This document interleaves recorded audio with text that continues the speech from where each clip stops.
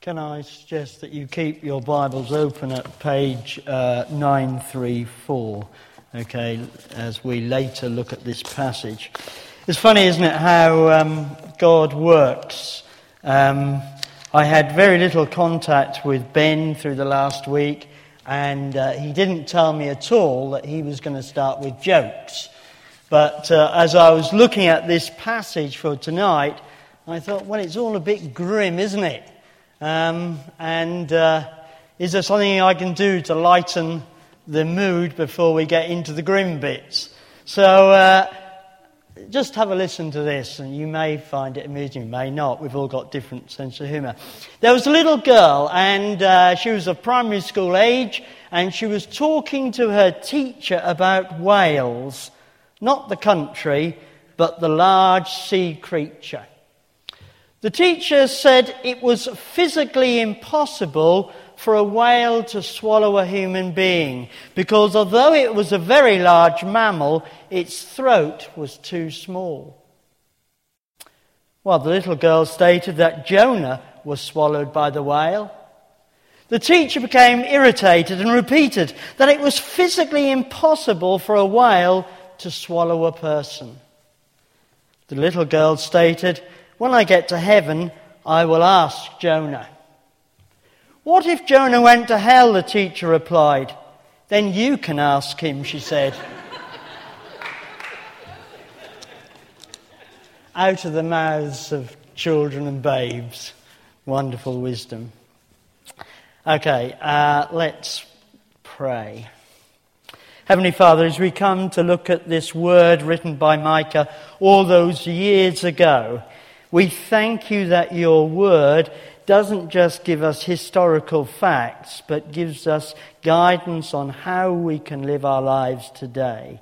And so we pray that your Holy Spirit would inspire these words and help me to speak the words that you want us to hear tonight. Amen. Don't know how much you know about Micah. If I could have the first slide, thank you. I didn't know a huge amount about it when I started this sermon. You might say I probably don't know much when I finished it. But I thought we would start with a couple of minutes introduction to see what was it actually all about and when was it written. So it was written in the days of the kings of Jotham, Ahaz and Hezekiah, who were kings of Judah. It was written somewhere between the period of 742 and 686 BC. It was written when the state of Israel was a divided kingdom. There was the northern and southern kingdom. It was a wealthy society, so in some ways it was similar to ours. It was wealthy and prosperous, but it was godless, a secular society. There was corruption of the ordinary people, of the leaders, and of the religious leaders as well. So that is something about its general teaching and general nature. Within it, we get warnings and threads of judgment and a promise in three sections. The commentators divide the book up into three sections. The first section, cycle, what they call cycle. The first cycle is found in chapter 1 through to chapter 2, verse 13, where Israel is threatened with exile. That means to be taken out of their country because of their sin. But the Lord will gather the remnant of people who don't sin and who repent into Jerusalem, who will survive the siege, and the Lord will become their king. The second cycle is found in chapters 3 through to chapter 5, verse 15, where Micah states that the leadership is corrupt, so the Lord threatens to dismantle Jerusalem. Chapter 3, 1 to 12. But the Lord also promises to lift Jerusalem high above the nations in chapter 4, and to gather the remnant within Jerusalem's walls. Chapter 4, verses 6 to 8.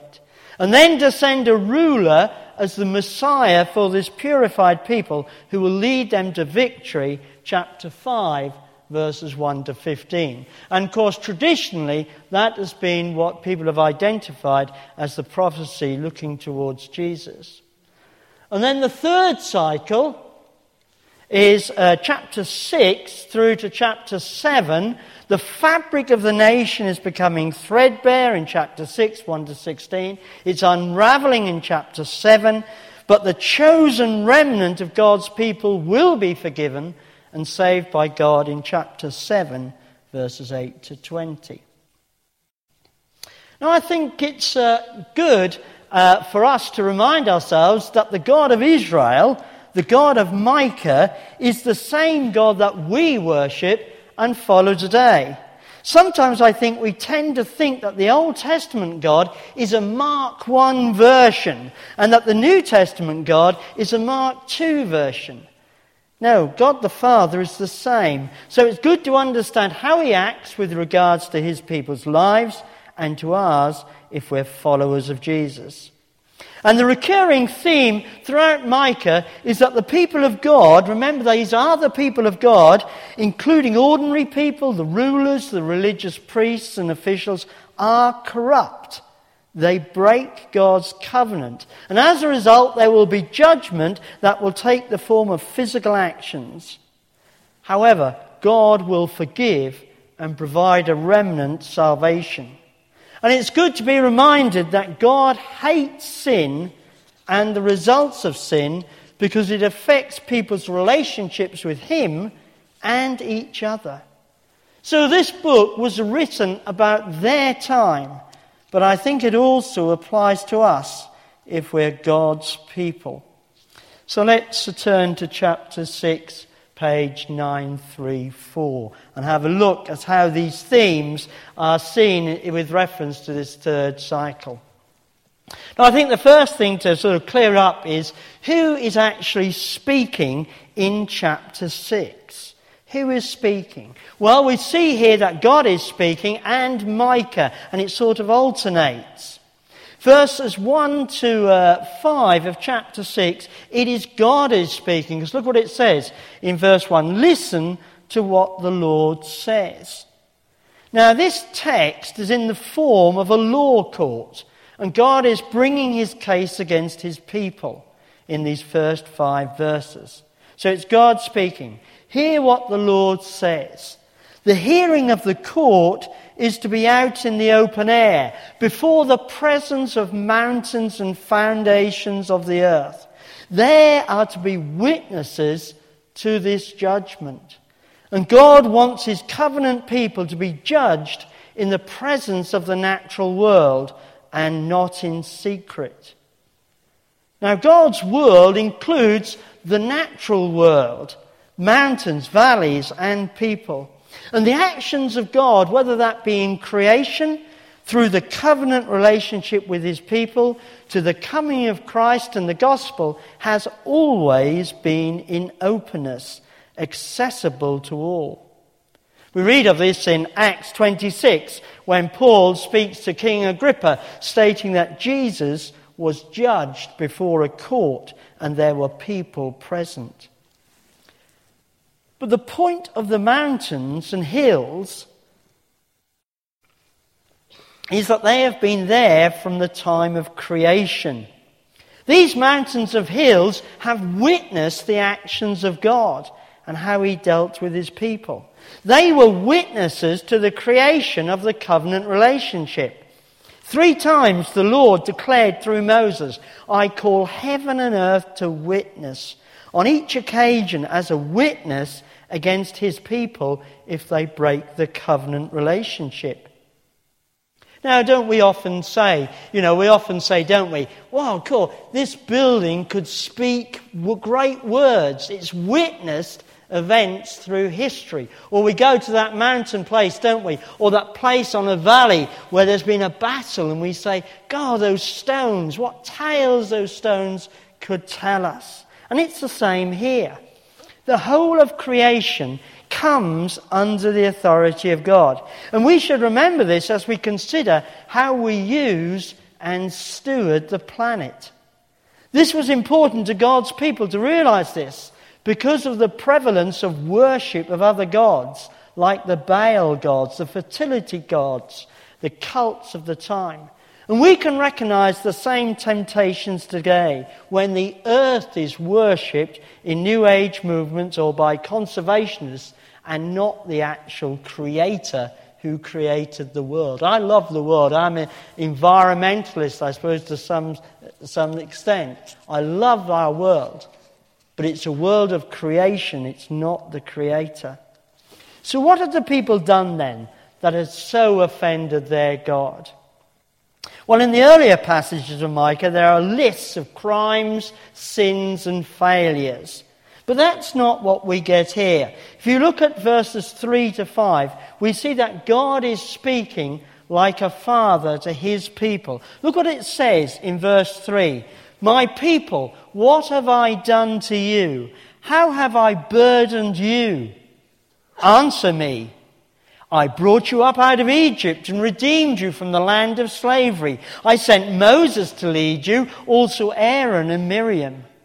My people remember what Balak, king of Moab, counseled, what Balaam, son of Beor, answered. Remember your journey from Shittim to Gilgal, that you may know the righteous acts of the Lord.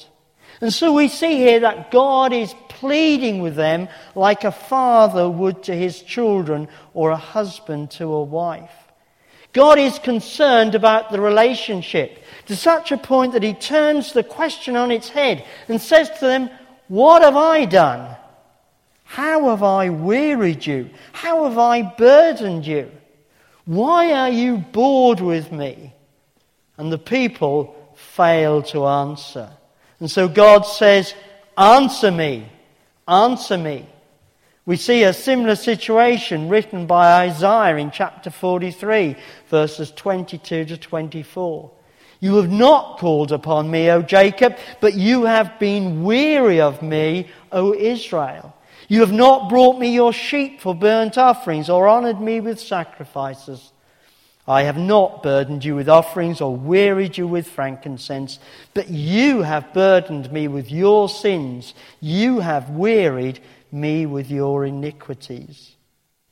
God's people had become bored with the mechanics and routines of worship, and so had now defaulted on observing their obligations. They had more interesting things to do. They lived in a city of Jerusalem, which was an amazing city, full of wealth, full of pleasures, and they had lost the plot and the passion. And so they had wearied the Lord. The prophet Malachi explains how this had happened. He writes in Malachi chapter 2, verse 17, you have wearied the Lord with your words.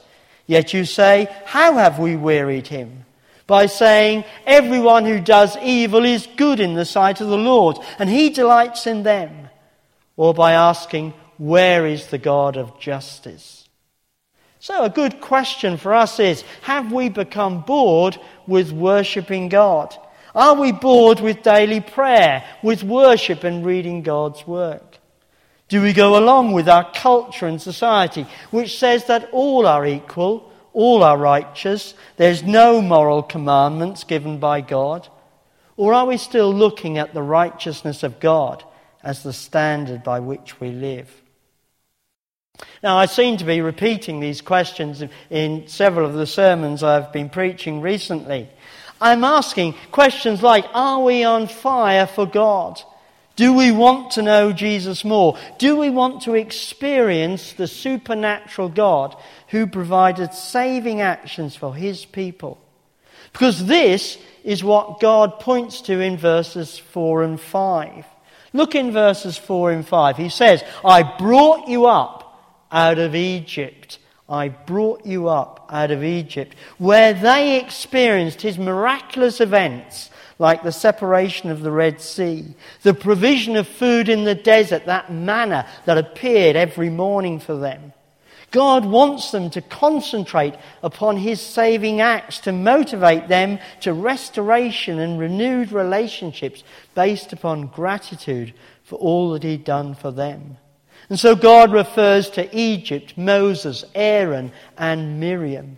And these names and events would have brought back significant memories of God's saving actions in the history of his people's deliverance. And what God is asking them to remember, and God is asking them to remember this. But this remembrance is a process that doesn't just involve calling these events to mind, sort of fleetingly, but of actualizing the past into the present. It brings events so vividly into their experience that we can take part in them afresh. In other words, it equals participation. And God wanted them to participate in Balak and Balaam, which took place at Shittim at the beginning of Israel's triumphant march into the Promised Land. We read of this in Joshua 24, verses 9 to 10, which says this: When Balak, son of Zippor, the king of Moab, prepared to fight against Israel, he sent for Balaam, son of Beor, to put a curse on you. But I would not listen to Balaam, so he blessed you again and again, and I delivered you out of his hand. And that, of course, is God speaking. And we see God at work throughout the book of Joshua, a God of actions and not just words. So if they are to exercise their memory correctly, they will know the saving acts of the Lord from personal experience and not just academic awareness. And that is what God wants of us today. We may well know the Bible, but do we know the God who acts? Do we have a relationship with Jesus that actively involves doing his works here on earth? Remember Jesus' words that are written in Matthew 7, verse 22, where he's speaking of the time of judgment. He says, "Many will come in my name, saying, 'I prophesied in my name.' But Jesus states, 'I don't know you.'" Jesus won't test us on biblical knowledge at the judgment seat, but he will say whether he knows us or not. So let us revisit those times when God acted in our lives. Perhaps you saw a friend come to faith, someone healed. You heard a prophetic word that spoke to you a couple of years ago. You heard the Holy Spirit convicting you of sin. Well, relive these events because they will strengthen your faith. Let us remember the saving acts of God. But what does God require when mankind has separated himself from him? Well, look at verse 6 to 8. Because here we see it's Micah speaking again to the people of Jerusalem. So in verses 6 through to 8, it's Micah speaking, and he's speaking to these people who live in Jerusalem, a city that was prosperous. It was a capitalist centre for the area. There was wealth there was learning there was the beautiful and mighty Solomon's temple, the centre of Jewish religion. Well, look what he says within verse 7. If I can get it. Yes, here's what he says. "Will the Lord be pleased with thousands of rams, with 10,000 rivers of oil? Shall I offer my firstborn for my transgressions, the fruit of my body for the sin of my soul?" So what we're seeing here is that there is now become recognition of personal sin and transgression. So how can I, as a religious person who lives in Jerusalem, a part of this capitalistic monetary society, get right with God? Well, Micah gives them the answer. Within the capitalist system, everyone has a price. So logically, by offering up thousands of offerings, because everyone has a price, even God. And we see this worked out to its logical conclusion with reference to the offering, "my firstborn," a clear reference to Baal worship and the offering of Isaac by Abraham, even though that was a demonstration of obedience implicit in faith. So what then does God require of mankind who has sinned before him? Does he require thousands of sacrifices, even the sacrifice of their firstborn? Well, clearly not. Look at verse 8, one of the most famous verses found in Micah. This is what the Lord requires. We seem to have lost the PowerPoint. This is what the Lord requires. He requires to people to do justice, love kindness, and to walk humbly before your God. That is what he requires. Now, for this to be possible, God requires them and for us to give up ourselves to him, our lives, and love. Because the three aspects of justice, kindness, and humility can't be separated. They're interrelated one with another. But for them to be possible, humility is required. A dependence upon the living God for all aspects of life and for forgiveness for our sins. Recognizing that we can do nothing by our own actions. So the first requirement then of people who are wanting to come back to God is to walk in humility. God can speak to us through his creation, through his commandments or conscience.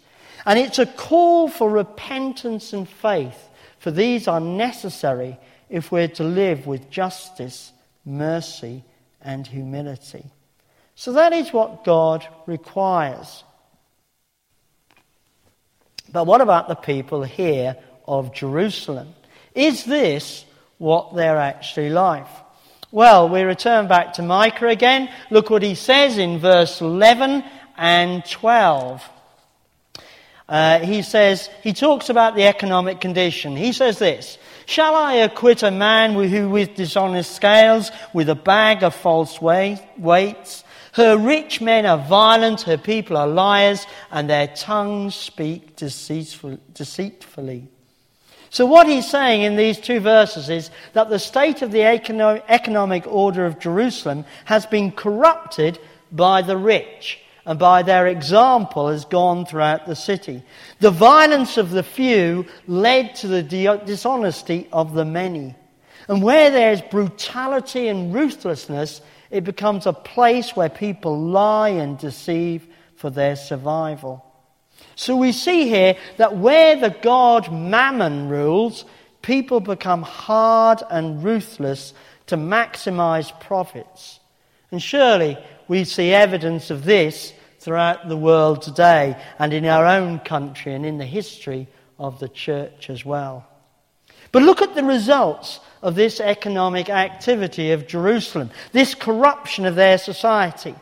God will judge it in practical ways. Look at verses 13 through to 16. Look what he says. This is God speaking to his people again. There will be practical judgments. They will be ruined, verse 13, hunger and bad banking systems. Any bells going off? Bad banking systems? It's relevant, isn't it? There will be no harvests. Verse 14. There will be contempt for you, and you will be mocked because you follow the laws of evil kings. So there's a practical outworking of the sin you people of Jerusalem are committing.